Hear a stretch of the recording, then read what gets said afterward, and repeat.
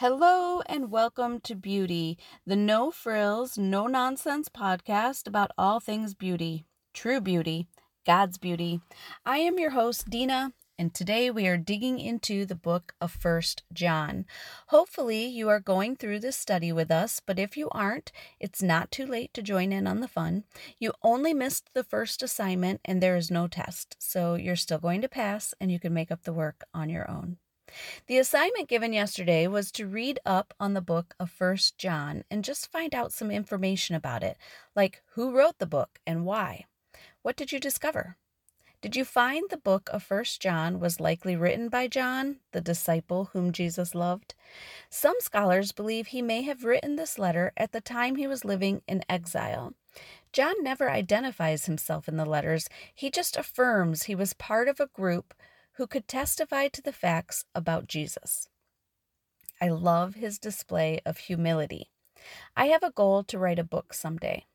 This would make me feel known in a way I have never felt known, even by complete strangers. And here is John writing from a very different posture, convicting. The letter he wrote was written to the church with the intent of encouraging them in their faith. They were being taught things that were not consistent of Jesus, and John took this very seriously and wrote from a place of love to encourage and disciple them in their faith. John knew false doctrine would be detrimental to people, and he swooped in to help, confirming the certainties of Christ they had begun to question. He was unapologetic, direct, and firm in a loving and authoritative way.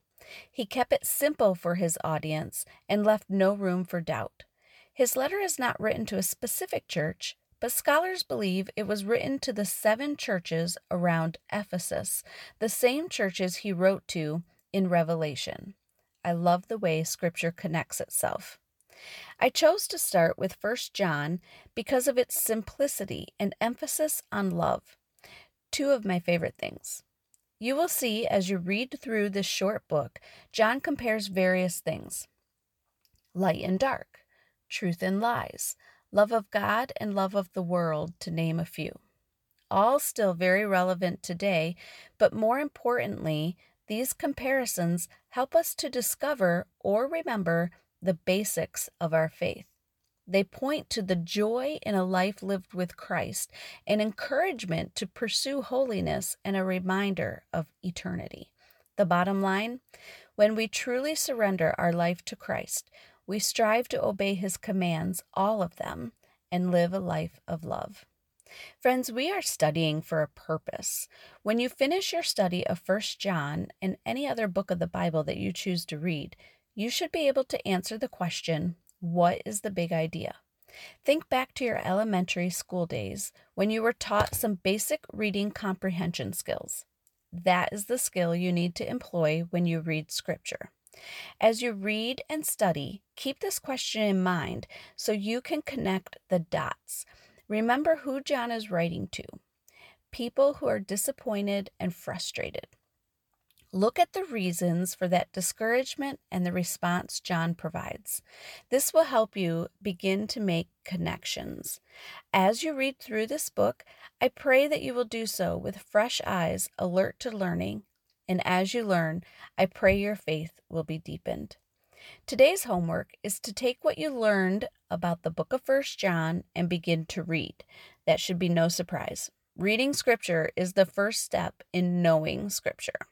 So start by reading 1 John 1, the whole chapter. It's only 10 verses. And I want to encourage you to read from a physical Bible rather than an app on your phone. Highlight and underline and write out the things that stir your heart as you read. This will help you read intentionally and for understanding. So pull out your journal or a random notebook begging to be written in and jot down any questions you might have about this text as you read.